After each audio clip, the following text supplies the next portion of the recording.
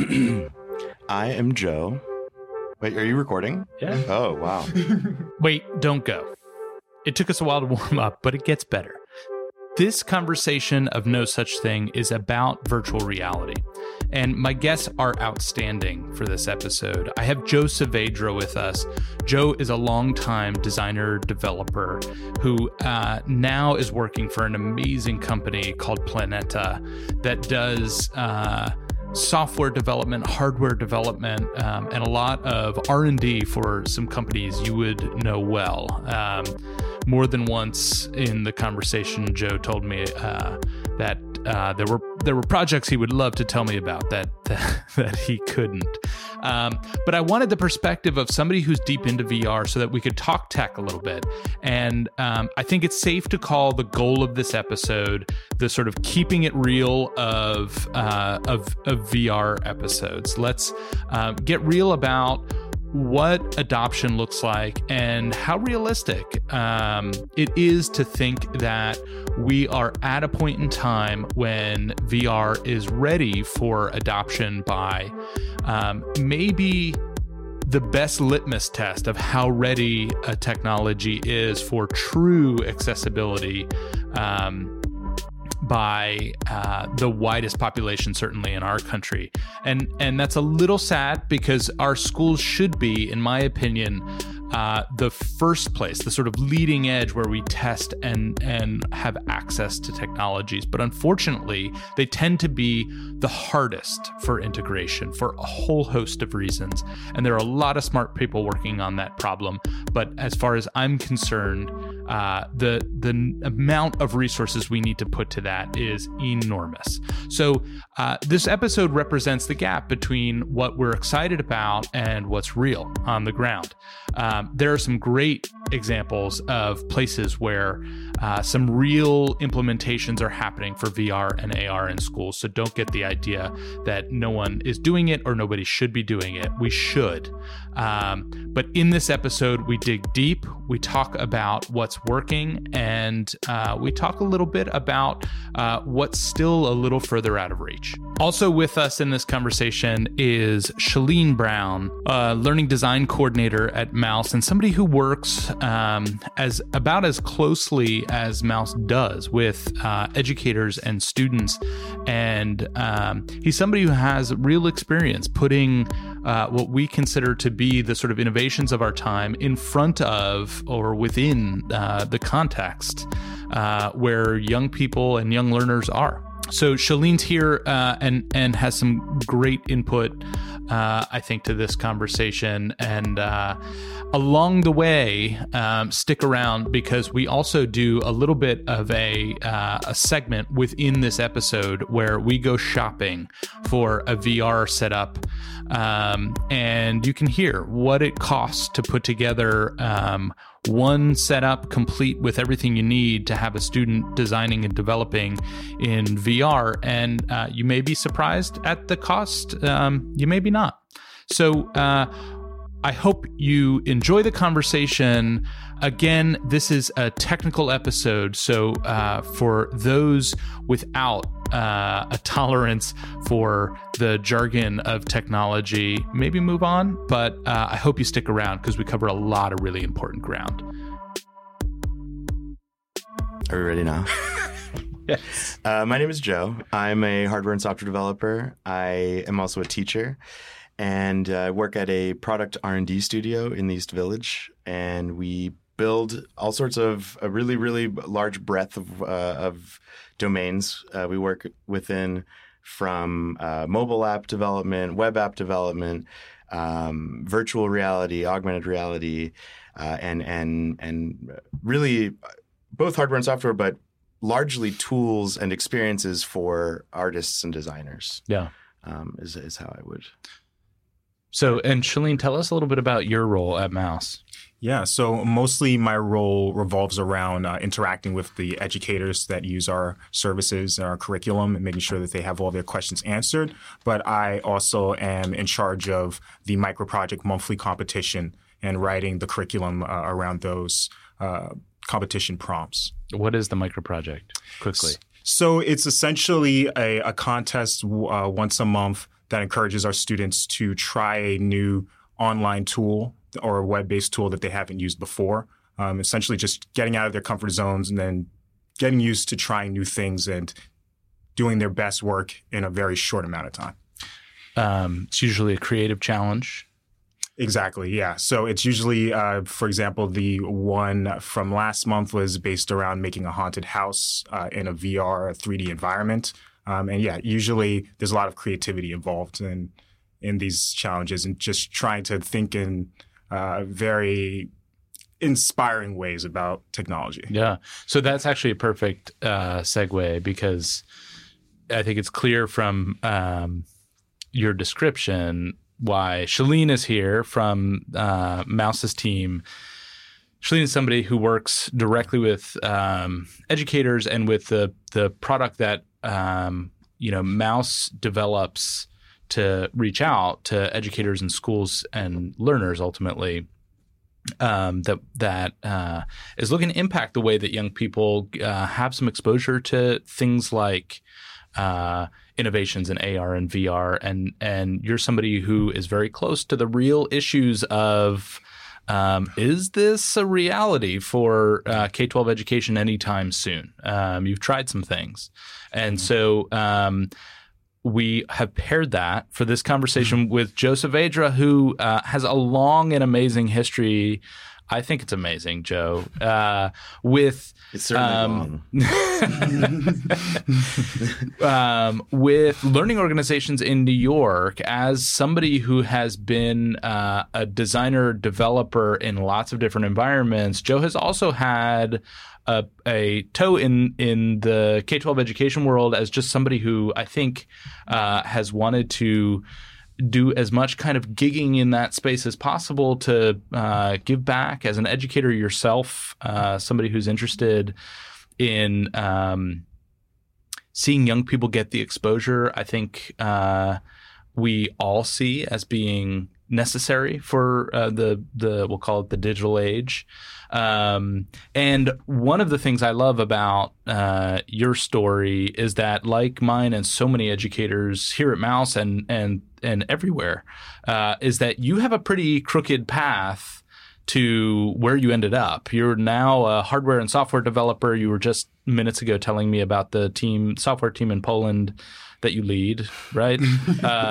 But was there a moment in music school as an undergrad, right? That's right. Where you were like, you know what, I'm going to be leading a software development team in Poland. No, that did not cross my mind in undergrad. I was, music composition major. And I was actually a musician all my life. Started playing saxophone at the early age of 8. When actually, no, I was a 9, because when I was 8, the saxophone teacher said, "You are too small."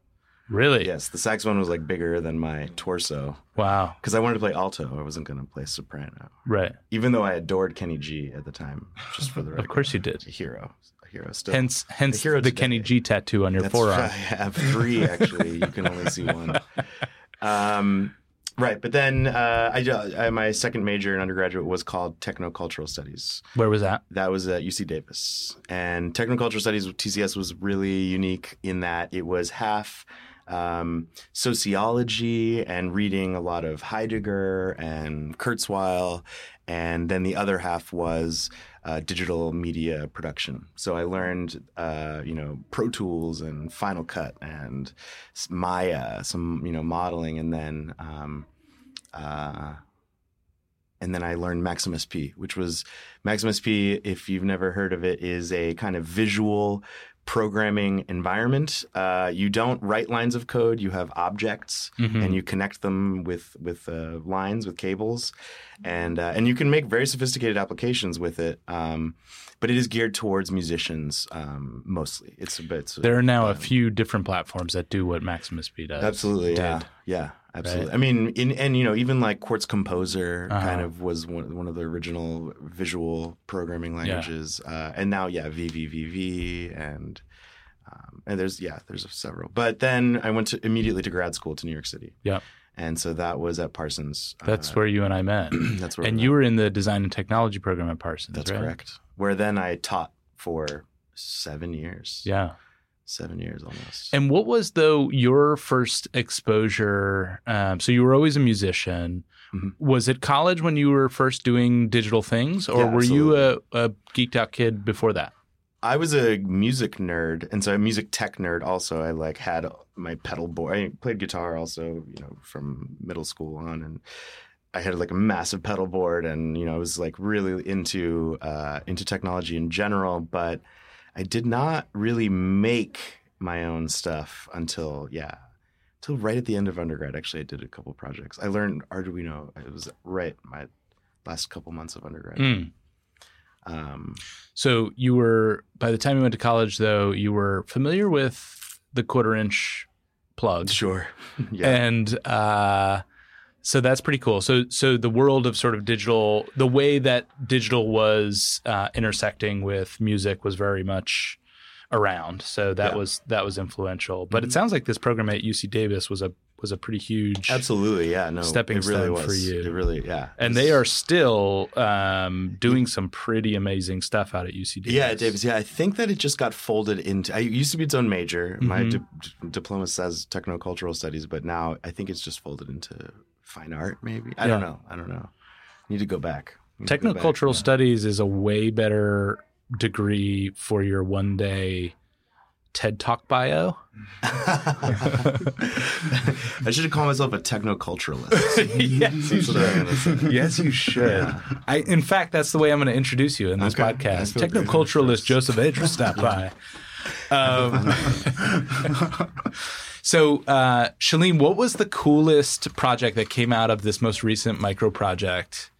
Yeah. And also, if you can tell us the technology you were using to introduce students to a creative way of getting into 3D environment. Yeah. So the website in particular that we used was called CoSpaces. A member of the Mouse team had encountered it somewhere there and brought it to my attention. And I really liked it because you could really easily, they had these prefabricated 3D models that you could just manipulate in this 3D environment. And you could, assign walls here and there. You could code the 3D objects to say if it was a bird, it could flap its arms or it could move diagonally across the screen. So there was even though there was a lot that was already done for you, so it was great in that way, and that the students didn't have to have a lot of prior knowledge in order to participate, but they also could do a lot on their own. So there was a lot of leeway in what they could bring to the table. And in working with it, it was really interesting because the way that I envisioned the project, I first of all just envisioned that if many of our students, we can't assume that they're going to have a very fancy smartphone, for instance, or that they're going to have prior experience with VR and with having maybe something as simple as a Google Cardboard setup. So the way that I envisioned the project was if we have a student who is lucky enough to have encountered these things before and had a Google Cardboard that they could get access to and slip their phone in there, what is a basic environment where they could just, sit in a chair and turn around 360 degrees and see something that they made. Mm-hmm. And the students actually took it to a place that I didn't imagine, but was much better in that.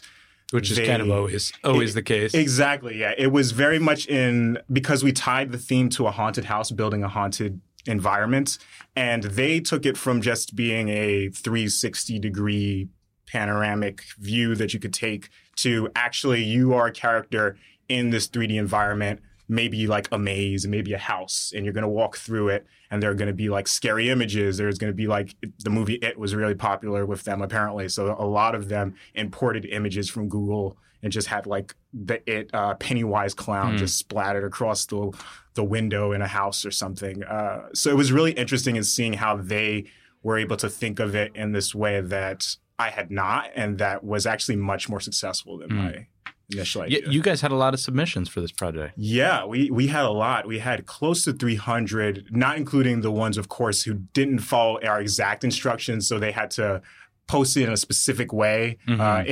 If we had included those, it would be a little bit over 300, but Yeah, we had a pretty good turnout for that. That's pretty amazing. Yeah. And so how old were those students? It ranged. Like the youngest class that I know of off the top of my head is maybe 4th, 5th grade. How old is that exactly? It's been a while. And then the oldest are high school, possibly seniors, but it looks like it tends to be like 9th or 10th grade is the cutoff. Interesting. And how much time so you announced the challenge?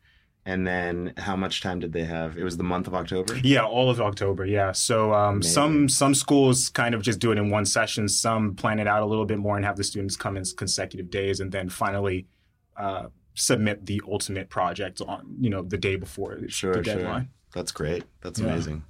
Yeah, it was a lot of fun. Yeah. Really interesting. Can people see those?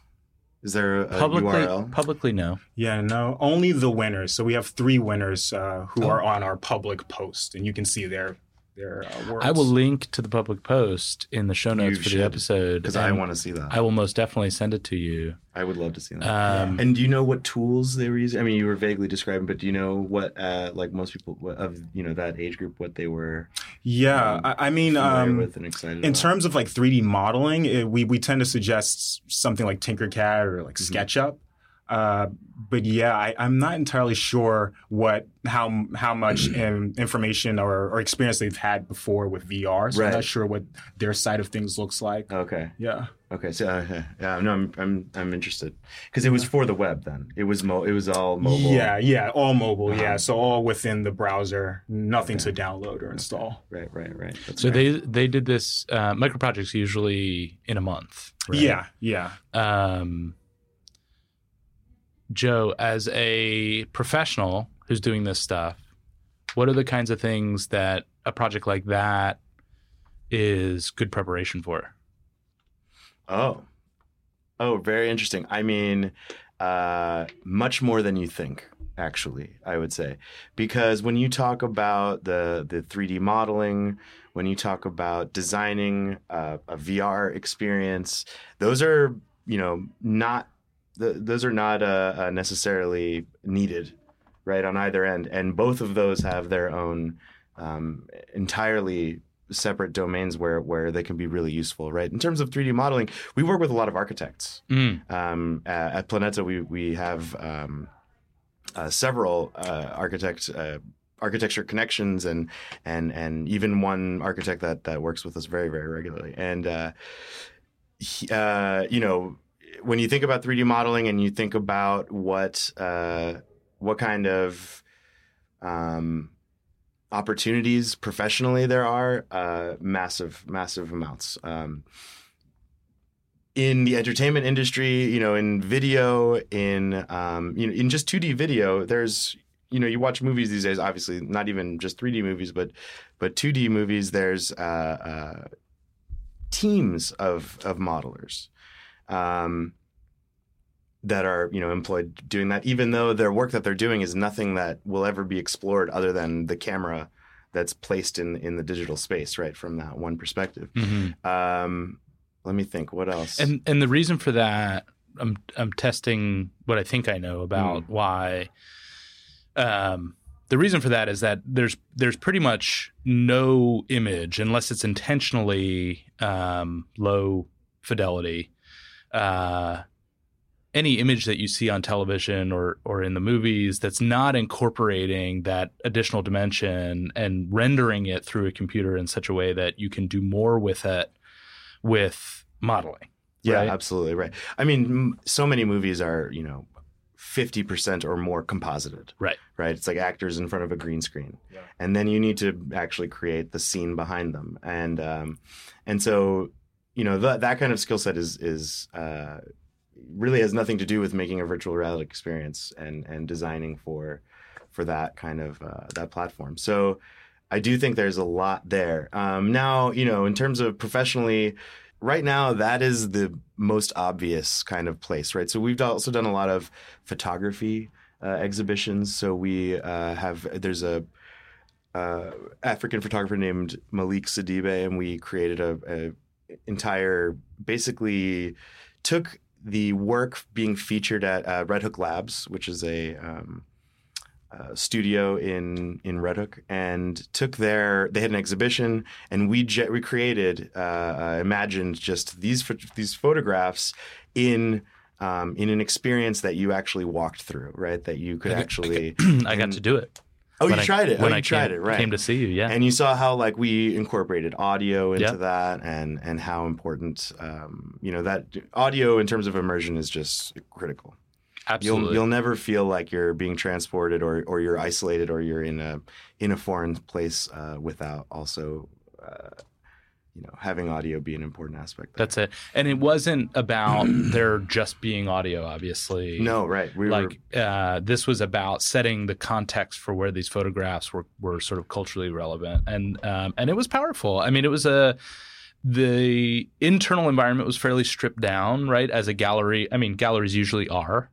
At Red Hook Labs or in the experience? In the experience. So in the experience, right, there was kind of 3 or 4 scenes. Yep. And you're right. The first scene was kind of a very stripped down room, or actually kind of like an empty. I wish I could have brought some of the other developers or creators here, designers of the experience, to talk more about this, because I know I'm going to leave a lot of things out. But then you would transition into this party dance room, where we're featuring these images, because he actually did took a lot of photographs of dancing in Africa, in Mali, I believe, and they're also the photographs must have been from the 70s when he was in his prime, and I think he's passed a few years, but there was more lights in that room, and then the music was very loud, and also the images were much larger. Playing with scale, I think, is a really exciting thing about virtual reality. Just the fact that you can be as small as a molecule in theory, or as large as the Empire State Building, or larger. Yep. And I was in preparation for this conversation.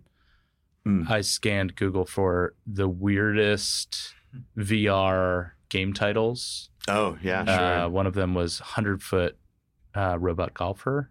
Oh, wow. That's the title of the That's experience. The title. And you can imagine what it's about.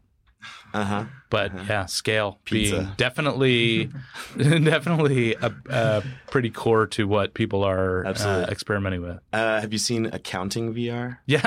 In fact, I read about it today. One of the best ones. Yeah. I recommend it. Tell us about Accounting VR. Accounting VR, we didn't make it. I'm just going to tell you. No, yeah. It exists in the world. It exists. I think it was made by the Rick and Morty fellows team.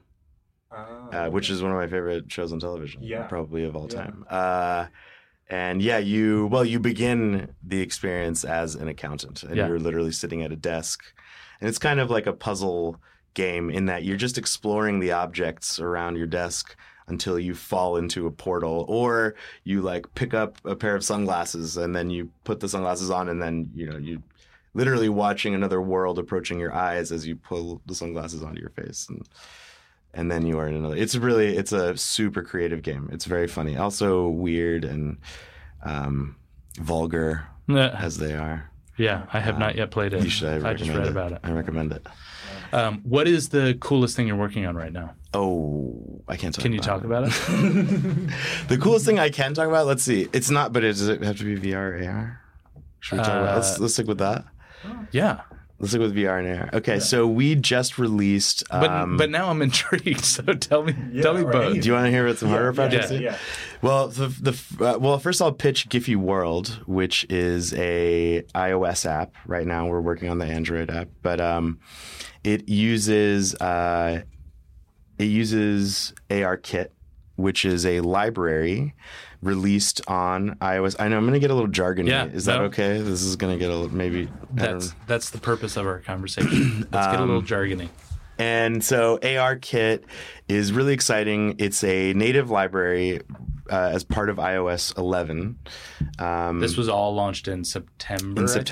I think exactly right. I mean, the beta, we had access to the beta. I mean, Apple developers had access to the beta maybe 2 months before that. Uh-huh. And we had actually been working on our own AR libraries, frameworks for mobile specifically, right? Because it's obvious that processing power that is in our devices is just exponentially getting more and more powerful and capable. And Snapchat has done a great job of you've seen like the little hot dog guy, for example, right? So when they launched that, they made their own. That was all their code, right? Snapchat, they probably acquired. I think Snapchat has been acquiring companies like crazy, but they have been acquiring. They certainly created their own AR toolkit in order to be able to get it to work so smoothly, and it did work really nicely. You could really place it on a table and then move your phone around that table. And it was quite stable and really impressive. And so we were like, we should try that. We should try and see how far we can get. And one of our team members really dedicated himself to it for several months. And as is the case with technology in general, the world moves so fast, and things are constantly getting deprecated, things are constantly getting updated, things are constantly needing, and that'll often break all of the other code, and you have to, make you have to figure out ways to incorporate the bleeding edge of anything, and the bleeding edge is moving just so fast. But anyway, ARKit, the beta was released, and we were like, wow, it's excellent. It's really good, and the tools that enables is really, really surprising at how easy it is actually now to get up and running, building a simple AR app on iOS. And so we had already been working really on in ideas around GIFs, because Giphy is one of our biggest partners. We had made an app called Giphy Cam, which is a 2D GIF app. It now does face tracking, and but that's it. It was really just 2D with a little bit of 3D with the face tracking. But my point in this story is that Giphy World we had begun conceiving of many, many months ago, but it only really once that beta launched, they had released that, we just immediately started running with it, and our iOS team did an amazing job of just bringing up this app really in 6 weeks. Wow. And Apple loved it because it was a totally different application. So I don't know if you paid attention at that time, Apple was pushing this feature, which was only available, I believe, on the iPhone 7 and maybe the 6S. I think the 6S is the oldest phone. But with the release of iOS 11, they did a huge press push around it, and IKEA had a big app where you could place the furniture. Yep.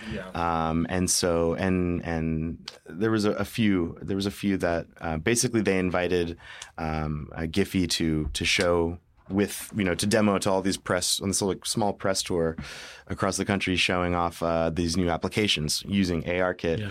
And ours was totally weird because it's literally placing GIFs in space.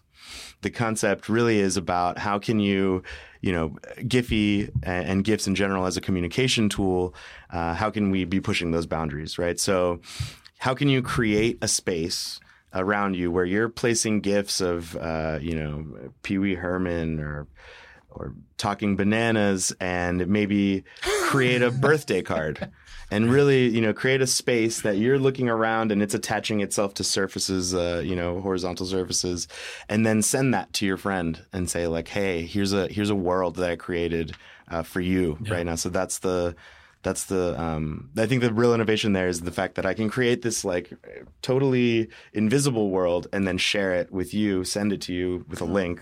You open the app and then you can see whatever messages or sentiments or happy or sad or mad I'd like you to be, or angry. Or that's scared. pretty cool. It's really interesting. You should check it out. Yeah, Giphy World. I'm gonna. Good, do it. Now, even more amazing is that I'm an Android user, by the way.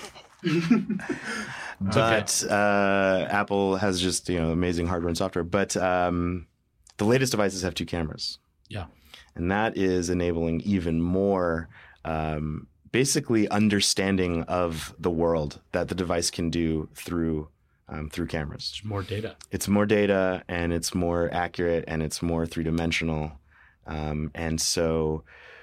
Our latest experiments are really exciting, using ARKit to spatially track the device's location and orientation in a space, but not even using the camera data, just tracking. So because it's got these two cameras here, we can actually see objects in the room and know where the camera is, where it's moving. Right. Then we're rendering totally separate, literally a Unity app that is not using the camera feeds whatsoever and making room scale VR. A room scale VR experience just with your phone. Does that make sense? Give us a practical example of what that might turn into. So you could create a, let's see, let me think of a good example here. Well, so let's actually talk about the difference between room scale VR and stationary or standing VR. Yes. Yeah. So the difference there is Google Cardboard. You know, when Google released Cardboard, that was amazing. And I mean, not just because of the price point, but what it actually enabled, right? So it's using stereoscopic lenses, right? You've got two lenses. It's splitting your screen in half. And the only thing it's using in terms of your movement is the IMU sensors, the inertial movement sensors in the device. So that is the accelerometer, the gyroscope, and the magnetometer, compass in your device.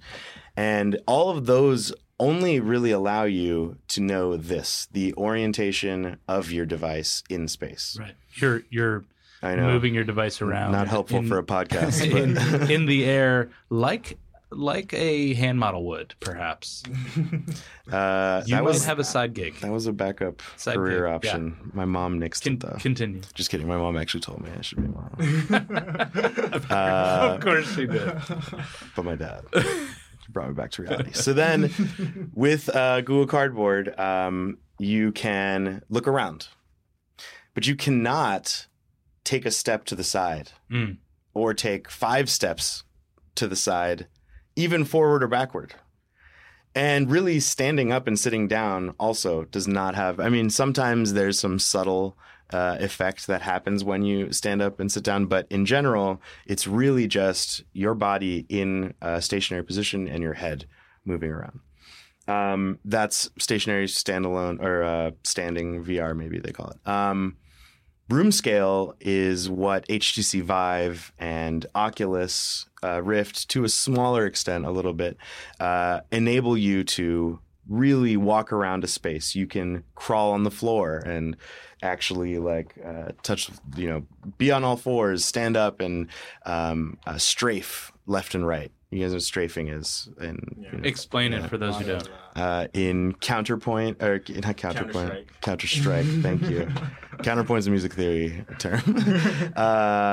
Strafing is when you shuffle directly to your left and right.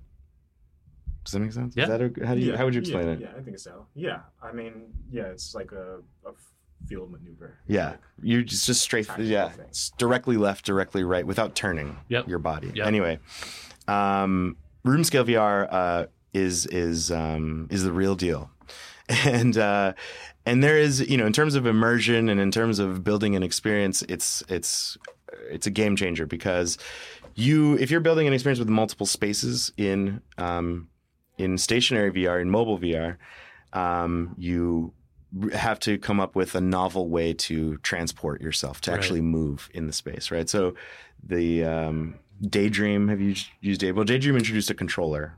Yeah, I saw it's like a very small, very simple controller, right? Yeah. But before that, it was really just pointing your gaze in a direction and holding your gaze. Yeah. And then maybe you would see a selector that would then grow in size or blink, and then you would move to that space. With room scale, you can walk around. You can really make an entire room, your playground. Now, what I was describing with the new latest, with ARKit, with these latest mobile developments, we have prototypes right now where you can really walk around a room with just a Google Cardboard. Now, you need to expose the cameras. Cardboard's not designed to expose the cameras, but another thing that Planeta makes is VR viewers. Oh. So I've seen some of them. Yeah, they're pretty amazing. Yeah, we've got a couple of, these are objects designed for mobile VR, but with the camera in mind, because that's going to enable you to strap this on and walk around your house and see whatever you'd like. What's the coolest demo environment you've seen? Ooh. In general, I know you get to go to some pretty. That's funny that you said. I went to fancy, geeked out conferences and things. Yeah, I don't know. There's like that would be a solid illustration of what's powerful about what you just described technically. Oh, in terms of room scale. Yeah. Well, I'll tell you about another one of our projects where it would never have been possible with just a phone. So we did a project for a festival in London. I believe it was called AND Festival, Abandoned Normal Devices Festival. And I think I told you about this a little earlier, but we created an experience where you are a caveman. And part of that experience, I could talk about a lot of interesting parts about the project, but a lot of the experience is about being on the ground. And actually like sitting on the ground, kneeling on the ground, and crawling around the ground. And so it's our documentation, which we haven't published yet, is really funny because it was also a multiplayer experience. So we had, I believe, 6 Vives in one area, in one space, a shared space. And it was people crawling around each other. They could also see each other in the experience. But they were, Room Scale VR actually allowed them to literally put their head to the ground and eat food off of the ground. Eating became, So we actually had to develop some custom hardware to detect chewing. Because essentially that became a controller. Your mouth became another controller beyond the two in your hands. And so, that's something that your phone previously was not able to do. However, combining ARKit with a VR rendering or application, we're going to be able to do room scale with just your phone, which is really, really, really amazing. That's really interesting. Yeah, so at the Future of Storytelling Expo, I saw the virtual reality game on the Oculus, and it was fantastic. Like you were able to, the game basically it involved a demo where you're a Morty clone and you have to just stoop down and pick up some clothes and put it in a washing machine. If you don't do it in a certain amount of time, some other actions come up. And I just thought it was so neat how there's so much that you can do in the game that is very different from any other experience I've experienced on a very low budget, just phone cardboard setup. Yeah, right. I mean, that hardware, the Oculus hardware is designed to, not just be rendering at really nice frame rates with high resolution, but also be it's specialized hardware, right? So it's unfair to expect a phone to be performing on any kind of level like that. But that being said, there are compelling experiences that web VR totally. I still think there hasn't been that real hit, of where everyone's like, oh, you have to get a Google Cardboard or, put your phone into a viewer and you have to go to this website and you have to check out this thing. I feel like that hasn't hit yet, but it's definitely coming. Yeah. It's definitely right around the corner. So it's great to get the kids, up and running now. What do you think? So let me appeal to the technoculturalist in you. What do you think it's going to be? Transhumanism. Is it? It's transhumanism. You just wanted to say transhumanism. It was in my pocket. What do you think it's going to be? Is it content or is it the cost of things? Is it the user experience? I think it depends. Well, in what context, right? In education, because I know education is your theme here. Is what generally. And do you mean in order for it to become mainstream? What's going to be the thing that that tips it over? That people are going to be like, you have to put your phone in your viewer, you have to do this. Or buy a VR device, right? I think cost is a huge one, right? Because I think all right. So I'll give you an example of VR experiences in general. You can communicate what they are in a video on YouTube. Right. And Facebook calls that mixed reality, by the way. That's Facebook's definition of mixed reality, is when you are documenting a VR experience, but you're documenting a person playing it they are on a green screen and you're overlaying the virtual reality that they're experiencing behind them and around them. So you're seeing someone going like this. They have replaced, the controllers are the guns. I'm waving my arms around like I'm shooting a gun. And they're in the wild, wild west. And you still see like the person, like what they're doing and their reaction and their physical movements because you're watching a person's body, but behind them is a green screen and they're just overlaying the virtual world behind them. And so, and that includes occlusion, by the way. So if I hold a ball in this mixed reality setup, the ball would cover half of my body. If the camera's perspective is where you're sitting.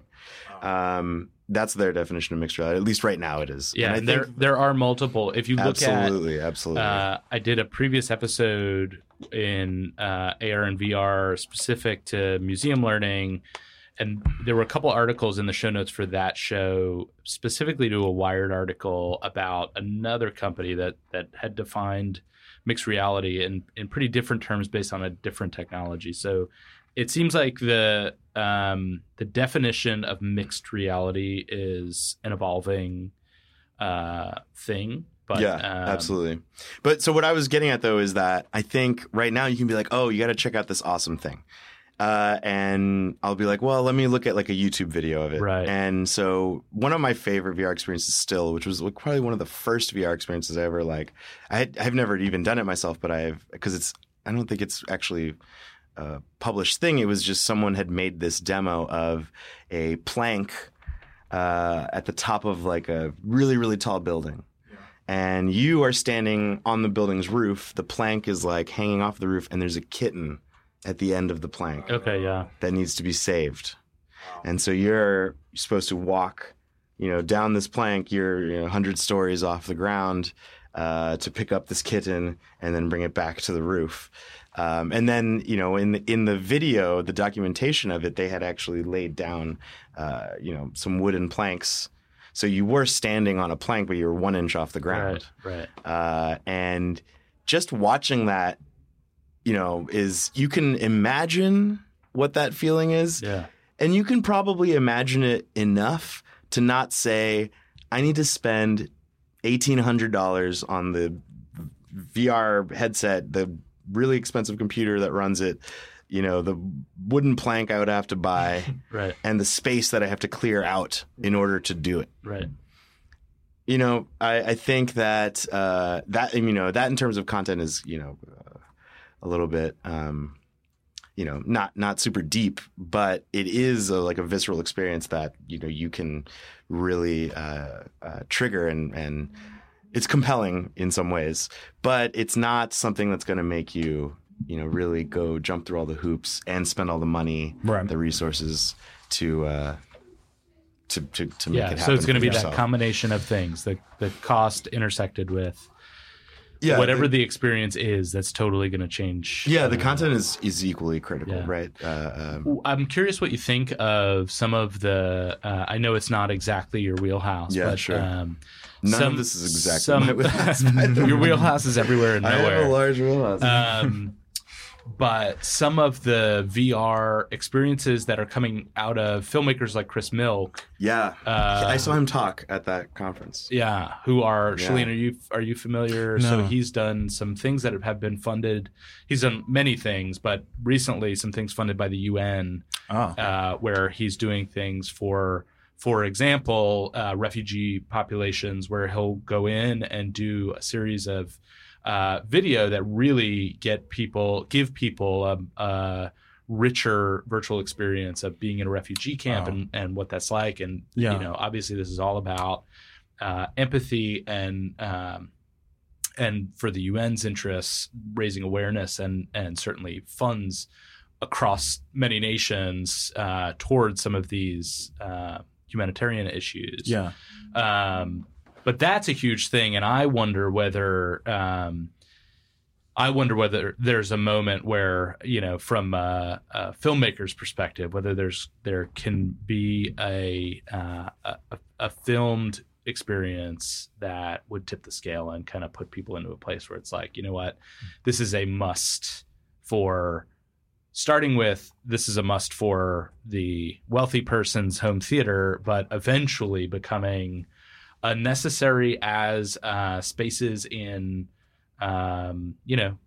computer labs and maker spaces in schools and public libraries and things like that. It kind of it takes it evolves the idea that's 10 years old at least, 15 years old of the virtual field trip, and really kind of puts it into a totally different space and different power. But we'll see what's going to sort of tip the scale and make people feel like it's an experience that they have to have. Right. Yeah. And that's worth the investment. And I think how much it costs is it's coming down. Here's one of the things I wanted to do while you're here is for us to do some Google shopping. And Shalene has brought his Google machine. Great. Magic Googler here. Yeah.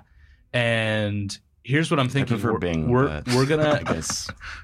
Yeah, his Bing machine, his agnostic search engine. So we're gonna create a space for Mouse's headquarters. Oh, great! Yeah, this is a good exercise. That really brings to life the virtual experience and helps us take a leap from projects like the one that Shalene described earlier on to the next level, like really getting young people thinking about what this multidimensional, multisensory experience can be like, and then connect that to computation and all kinds of things that we want to make sure they're integrating into the world of creative computing. So we're going to do that. We're going to envision it as this space that we're in, which is about a 8 by 10 meeting room with no real windows, with the exception of one out to the interior. So where would we start? I think as an educator, I would be tempted to jump into headsets. Yeah, so our goals here, though, let's just reiterate our goals. Our goals are to build the audio-visual setup in order to allow one student at a time to both develop, test, and exhibit their work in virtual reality. Yes. Okay. So this is cost per student is what we're doing. Well, yeah, that's the other thing about VR. It's one person at a time. Okay. It's one person per headset. Let's build that setup. Okay. So, we can choose right now Oculus or Vive if we're going to we're obviously doing room scale. We're going to say this entire room is the playground here. Yes. So I think Oculus is significantly cheaper right now. And that's separate from the Samsung Gear VR thing. I know very that was separate, a partnership. Right? So Samsung Gear VR, right? They called that Oculus, the Oculus Gear VR.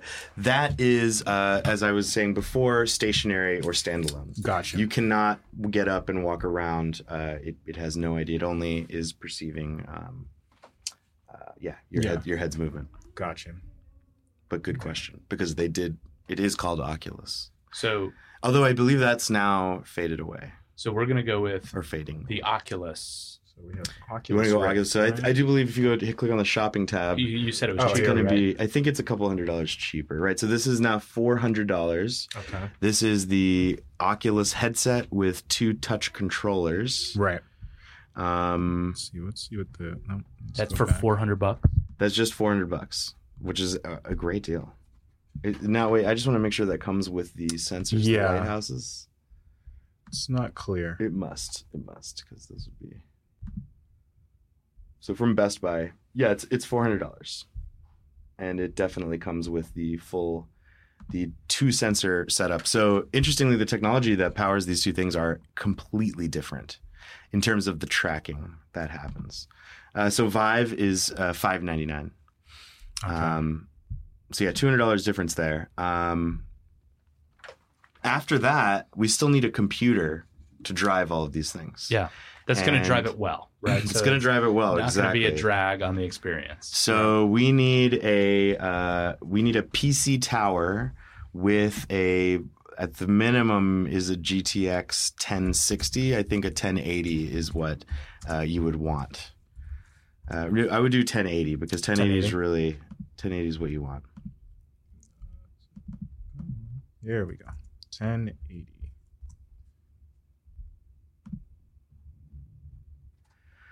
So just for the desktop, what? That's too much. Wow. That's a ripoff. Don't do that one.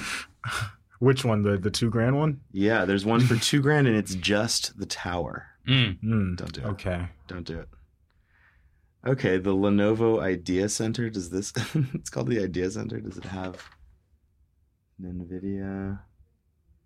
All right, let's just average the tower to be about $1,500. Mm-hmm. That's like kind of. I mean, this is a ripoff, but this is a coming. You know what? That's just the tower. We need a nice monitor. Right. We need a keyboard and a mouse. 4K monitor. A 4K monitor is really nice. Not needed for a. I mean, all right. Yeah. Is that necessary? Like, Is what's it- standard, do you think? I don't think it's unless you're really. The question is, really, what let's assume we get a grant. right, Right. and you're And absolutely. We got to get top of the line. We don't get to replace this monitor for 5 years, right? That's 10 great. years. even. Sure. Right. So the question is, what's going to be developed only for 4K or in some way that looks janky on anything but 4K? So Yeah. we're getting 4K. We're getting a 4K. Okay. And it should be large as well, right? Because you're going to be editing your scenes, your. Yeah. How big you think? Like inches? I would say at least 24. 24. 24 is the minimum, I would say. It's a great deal for a 4K monitor. I'm not sure if they're sticking to our 14 or not 14, 24 inch. These are great deals. Oh, here we go. 21 We should buy to a 4K 29. monitor just right now. Yeah, they were showing 4K 20 For how much? 24 inch. $200. Yeah, 250. I wouldn't do that one. I would do. Let's just say 250. Okay. Okay. That's still an That's amazing. not so bad. That is Not not, terrible. so bad at all. Not terrible That at is all. Not so bad at all. Okay, so now we need. What else do we need? The basic setup is now complete. The very, very bare bones setup. Obviously, we're going to need at least one desk. Right. You're going to want to sit in a chair in front of that desk while you're editing, while you're developing. You will need to mount the two sensors somewhere permanently. That could be overhead. So are we paying for insurance for ladders? I don't know. We can DIY the sensors, right? So I guess that is our bare bones. Okay, setup. so we're at Oh, you know what I would add is, if we're going Oculus, Yeah. they have headphones built in that are pretty decent. Okay. They're not terrible, but if we were going Vive, Yeah. we would need to get some really nice Headphones. Yeah. Is it Because another audio $200? is potentially another $200, right? Right. So we're at I think based on today's prices, shop now. We could effectively get a setup to do what we described, which is one student having an experience at a time who can test their stuff, who could build their stuff Right. for about $3,000. So $3,000. It's a lot of change. kickballs, a lot of textbooks. in terms of classroom technology, what do you think? But not so bad, Right? Not No. absurd. Not completely insane. Now, what I think a principal is going to ask is, okay, so what's the cost if I want to do it for 10 students, 12 students at a time? Like, if I'm really going to make this a lab setting, I need to cycle some people through this thing. And then in addition, what's the support look like? Because no doubt we're going to need, it's going to break once a week. Yep. Yeah. So, so it's still a pretty expensive endeavor. For a sort of boutique place like us where we're really focused on digital literacies and computational literacies, certainly it's an investment that's getting more realistic. But for a school who are where a note goes home once a week to send in art supplies, it's a pretty huge investment for one student at a time. Yeah. I would also add that the amount of time, once we have all of this in this room, yeah, you've got obviously the IT people will hook everything up, right? But that doesn't account for the amount of time that every boot up of that computer or of launching of an app frequently requires some kind of calibration, right, to make sure that everything is working properly, and that can take minutes, like many minutes, and that can be minutes every single session. And the fact that it is just one headset, we can mirror the headset on a screen. So that, other people, the teacher at the very least, can be watching what's happening and understanding a little bit about is it working, first of all, properly? Second of all, what is that experience without needing to, take the headset off and then put it on another person? Practicality it feels not that. Yeah. Not very simple. Is that not the place to start? Do we start with AR or some other more? I think mobile, as you guys already have done, as Mouse is already jumping into, mobile VR has a lot to offer. And I do think that that's a great, in terms of classroom, that seems so much more viable. No. Obviously, it's difficult to expect students to have smartphones, but getting a set of iPod Touches, or does that still exist? Something like that. Yeah. For $3,000, how many iPod Touches can you get? Mm-hmm. A lot. Let's use the Google machine. Is iPod Touch a thing though? I don't know if that's actually a product. I think so. I'm not sure. I think it is. $189. Yeah. Apparently $0.01 on another website. But let's go with $189. If you've got $3,000, and now you want a cheap headset, maybe that's you could purchase some Mona masks from us or some Infinity VR viewers from us.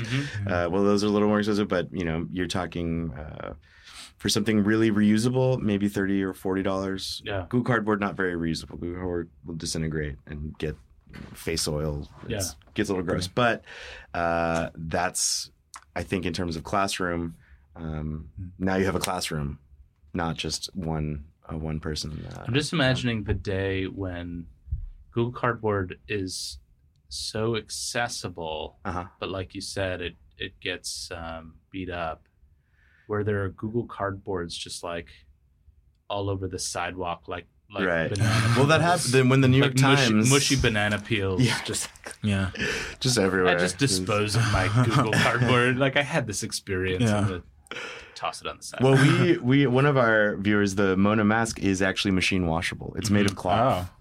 So imagine a Google Cardboard but made of denim that you can sterilize if you need to. Yeah.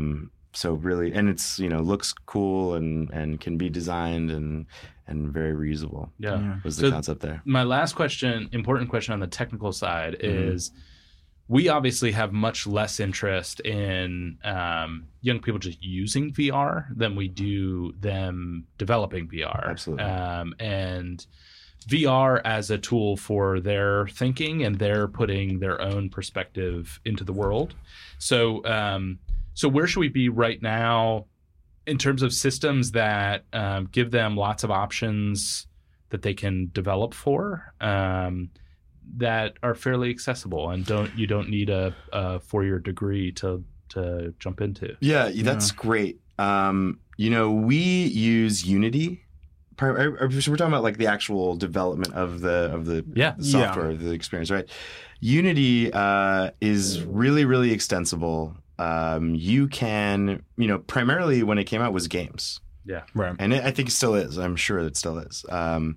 Because it is, not only does it come with it is quite technical, but it comes with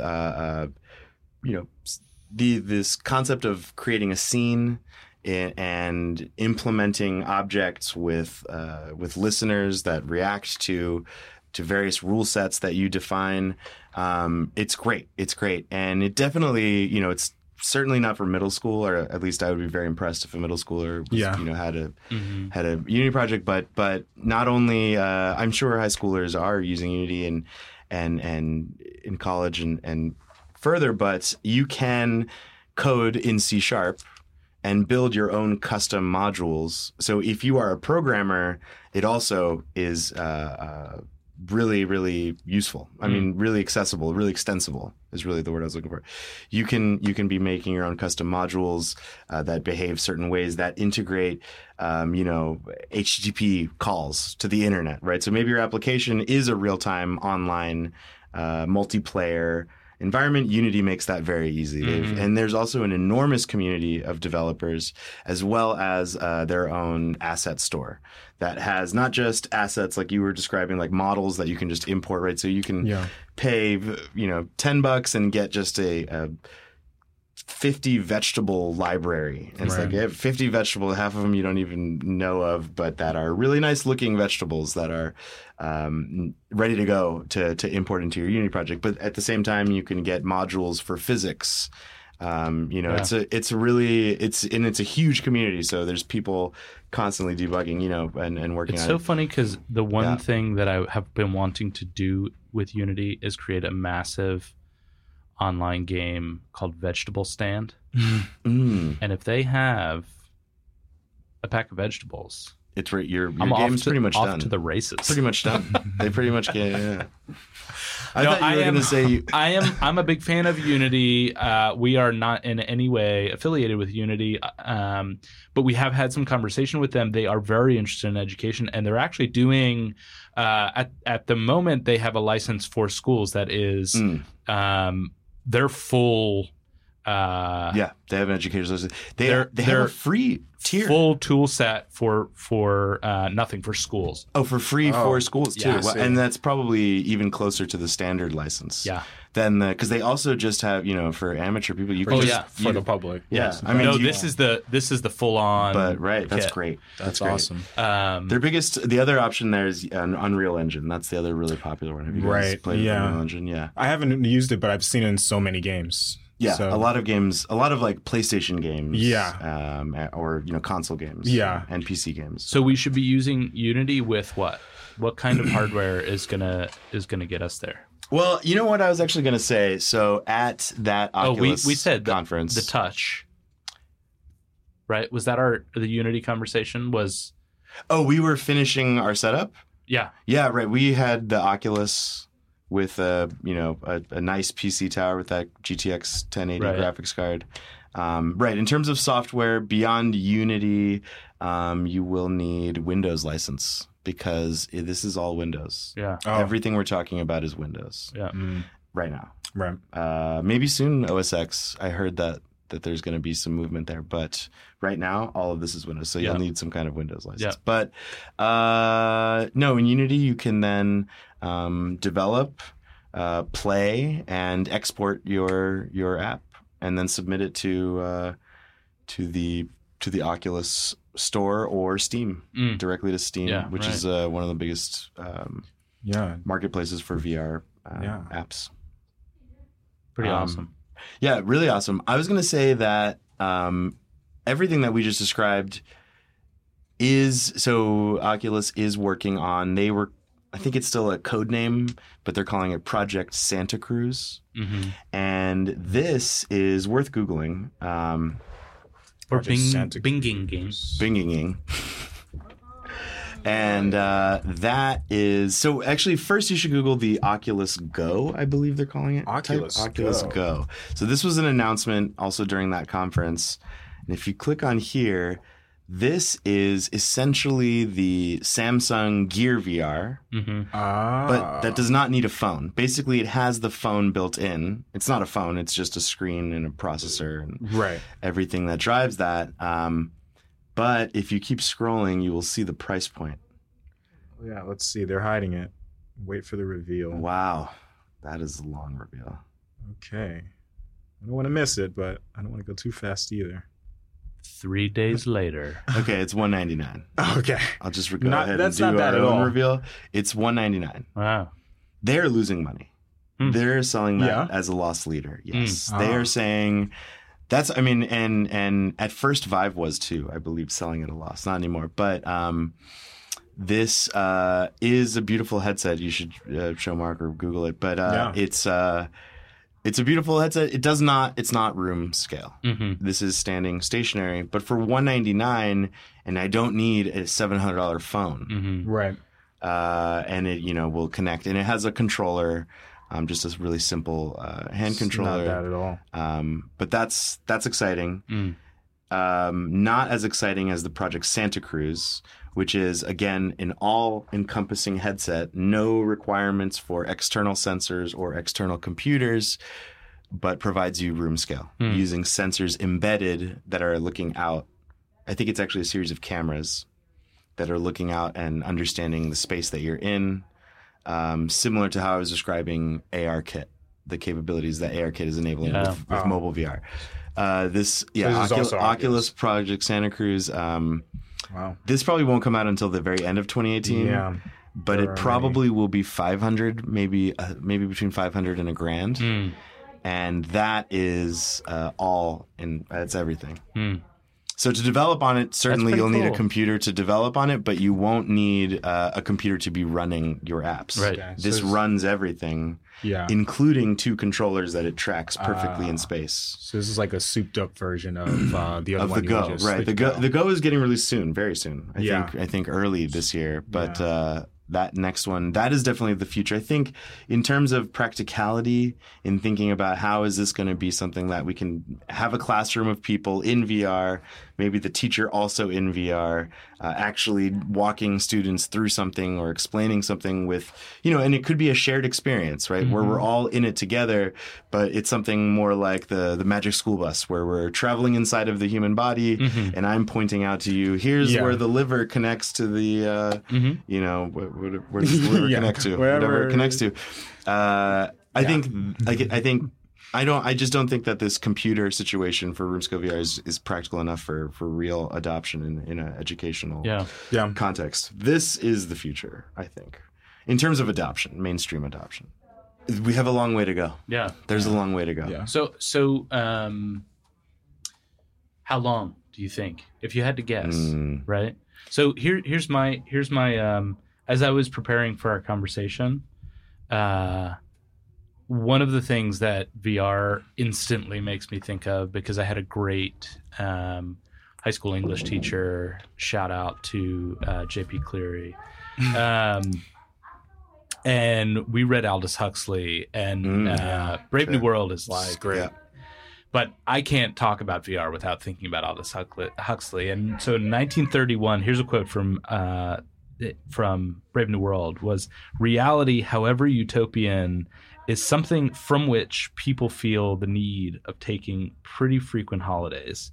And of course, the whole book was kind of about, had all of this. And this is one of many science fiction writers or fantasy writers who have sort of envisioned this world where we can do things in a multisensory way to simulate, being elsewhere. Yeah. And so then today I did one of my favorite things to do in preparation for some of these conversations is I use Google Trends to see just what the search graph looks like for some of these things. And of course, like any of them, VR headset, virtual reality, all of these things, when you get to like 2015, 2016, there's just a total hockey stick. Yeah. Did you add the word pornography to your queries? I didn't. Because that is a huge, definitely factor. A big market. Yeah. It's timeless. Yeah. I didn't. It is timeless. Yeah. But the advent of VR and that is not to be ignored. Yeah. That's all I'm saying in terms of numbers, like. Oh, that's interesting. And trends. So as we think about the internet, really. Yeah, and just where the tipping point is. be interesting to know what the biggest influencers are going to be. No. Well, it's driven a lot of the internet technology. So, the last but my 15 years. question was, it looks, if you do some research, like we're there, like, Right. but does it Sure. feel like we're there to somebody who is like in this world and developing with it? To me, as an educator, I don't feel like we're there. Like, I feel like we're closer, but it still feels a ways off for a kid at a public school in pick any of our schools. Right. Sure. To be having a virtual experience that is really sort of well tied into an experience that's going to be meaningful. It's going to be meaningful. And just right. well situated in the ecosystem of their learning and things. So it feels like we're a ways off, but Or in their how does lives, it feel right? to you? So, okay, we demo our apps a lot. We demo our projects and things in public. Yeah. We've done, I don't know, at least, I can't even count, like maybe 20 public exhibitions where we brought our own system. We have a maybe like 3 Vives in the office and then a 4th Vive in a Pelican case that has you can get a Razer laptop, which is a really beautiful PC laptop. It's much more expensive, but it has a GTX 1070 at least. And so you can run a Vive off of a laptop. It's just a really expensive laptop. Razer is the company if anyone's looking for that. But so we have our travel Vive. And we will go to a space, and whatever event it is, we will set up our sensors on tripods in that space. We'll have our laptop inside of the Pelican case, and then, just the cable running out. And then, there's usually 3 of us there, and we take turns being like the greeter and the, okay, let me show you how to, or help you get the headset strap on nicely. Yeah. Then the headphones cable wrangler. The cable management is a nightmare. Yeah. Have the 2 controllers, put the 2 controllers, and then like lightly guide them to begin. Whether some of our experience is just like, okay, hit the thumb button and it's just going to start, right? Other ones, it's like, okay, do you see the hole to your left? Right. And like someone's like looking at the laptop, like, no, they need to turn around. Okay, the hole's behind you. Turn around. You have to like hold them. And then they like walk into the and what I think we've discovered is that if someone has never put on a VR headset, it doesn't matter what you show them, they are going to think it was amazing. Like we could have been showing them just the most mundane thing, but they 99% of the time will be like, that was crazy. Yeah. And I mean, hopefully they're saying that because what we made was amazing, and it usually is amazing, or always is amazing, I'm going to say. But have you ever been like, actually, we just attached a cable to a hockey helmet. And this was all you're on a camera. Like we're creating a television show. But no, my point is just that the initial. Anyone's initial introduction to VR always is something special for them. Because they've never done it before, and they're like, that was really, really crazy. Yeah. Whatever it was, and so then they go home and Google it. But that doesn't mean that they go out and buy a thing or even seek out another experience. Or maybe they, if they have the opportunity, they'll be like, oh, yeah, cool, let me try that one. Or, my friends will be like, oh, I saw this new thing came out. Can I come over and try it? And they'll come to the studio. This is where I feel like there's an advantage for museums right now. Yeah. Oh, totally. Because it's a great draw for museums. It's exactly the kind of thing I'd love to go to a museum to experience. But not necessarily something I'm going to be expecting to take home with me. Or feel the need. I mean, you'll Google it, right? Maybe you'll be like, that was so cool. Like, let me learn a little bit more about what I just did. Because I didn't even know it was there. And then so there was a line, and people will just get into lines, like sheep. They'll just be like, oh, cool, this is worth waiting for. And then they'll do it, and they'll think it was awesome. And then sure, the Google Trends will reflect that. Yeah. Because it's crazy exciting. And the reality is that, what percentage of even just the United States has actually put on a VR headset? Yeah. Well, that's the other thing is if you look at VR headset was my trigger in Google Trends for like who's actually looking to buy. And it was all Western countries. Like when you look at how it lights up, it's still so limited in terms of access. Shalene, before we go, as an educator, as somebody who has a lot of different experience, you're also a writer, and you share some intellectual genes maybe with Aldous Huxley as somebody who is a fan of that world. What's your hope as a kid who grew up in Brooklyn? What do you hope in your work in education, and as somebody who's just sort of generally interested in making sure that we can enrich through some of these experiences? Like, what do you see as being the most ideal future for VR in education? Yeah, I think that this is probably a little skewed by my interest in narrative as a writer, but I'm really interested in the storytelling facility of this, like being able to tell your story or the story of a person who is in a very tough spot, tough situation, being able to illuminate something like that. I think that there's a lot of potential there to really, in the way that we talk about video games as a tool for shining light on various social issues. I think that VR has that same potential, and it has it has a pull to it, like what you were saying, like someone stepping into this for the first time and just being transported to this world, even if it's not that technically profound or it wasn't very difficult to create, it's just amazing for that person. And I think that if we're able to tell really engaging and captivating stories and narratives about people's lives and their experiences with this technology, I think that's going to bring a lot of people in. I think it's a beautiful vision. I love that. Yeah, I definitely agree too. And the empathy piece for me is what's most exciting as well. Here's where I want to end. What is the coolest experience of yours that you would want to recreate in a world where haptics are that rich? That's a great question. That is interesting. I would say this is not imagining how it would be possible, but if it were possible, somehow feasible to do this, if you could give someone the experience of like my commute on a bike ride or something like that, where you could, I don't know how it would work haptically if you would like feel as if you were on a bike or something like that, but just giving them that kind of like GoPro view of your commute through the city, because it's just so cool. One of the reasons why I want to get a GoPro is to like show it off and be like, oh, this is what it looks like driving riding underneath the bridge at night. So I could like climb K2. Something like that. Yeah. That would be really cool. Yeah, I like that. You have to be careful when you don't let them control their locomotion. That's the thing, too. You want to give them more options there. Will they be on a bike? Well, yeah. So you should build a stationary bike. You could build a stationary bike. And then they just be on it. It's been done. Maybe that's one. The other thing that's been done recently, I went to an event and they had a giant robot arm, and a cage that you would sit in. So you would sit in this little box, and then the arm maybe like would like lift 30 you up feet in the air, and it would rotate your cage. That's not. And so you're wearing the thing, and it's just rotating you. Wow. I wish I could remember. It's a startup, and they're pitching it to museums and theme parks. Yeah.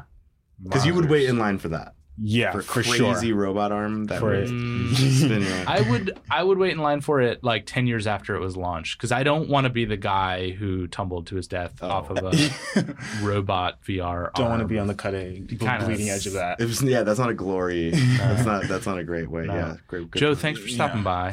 Thank you so much. This was awesome. Yeah, this is great. Yeah, this really was really nice fun. To meet you, Shalene. Yeah. I think you should be commended for this effort. I'm sure this podcast is an amazing resource for a lot of people. I really appreciate that. I hope that it is. Yeah, it is for me. It definitely is for me. I appreciate that. It's fun doing them. Yeah. Guys, Shalene, you are a busy guy. I appreciate your time. No problem at all. Your voice has been pretty awesome in this conversation. Yeah, it's a good voice. It's been really Joe, great. I hope really this is a reconnection between you and the people here at Mouse who have so valued your perspective as a subject matter expert for us over the course of now a long time. Several years, yeah. Great people here. Great crew. Yeah. Such a good crew. Thank you for coming by. This was awesome. Thank you. Also, thank you to Stamps.com. I can't. I'll never end this episode. Was it Foursquare or was it Squarespace? Yeah. There's so many. Your ad here. Brought to you by Pampers. Stamps.com. Print your own postage at home. Bye, guys. Thank you. Yeah, thank you. For more info about how you can sponsor No Such Thing, hit me on Twitter @MALesser. No Such Thing is produced in partnership with City University of New York's Master's Program in Youth Studies at SPS. Learn more at sps.cuny.edu. And Mouse, a national youth development nonprofit that believes in technology as a force for good. Find us on the web at mouse.org. The tracks in this podcast were produced by Leroy Tindy, a guest in episode 0, and young man who I beat in a slam dunk contest in 2004. Find him on SoundCloud at Air Tindy Beats. The podcast is produced by me, Mark Lesser, a learner like you, and our show notes can be found at nosuchthing.wordpress.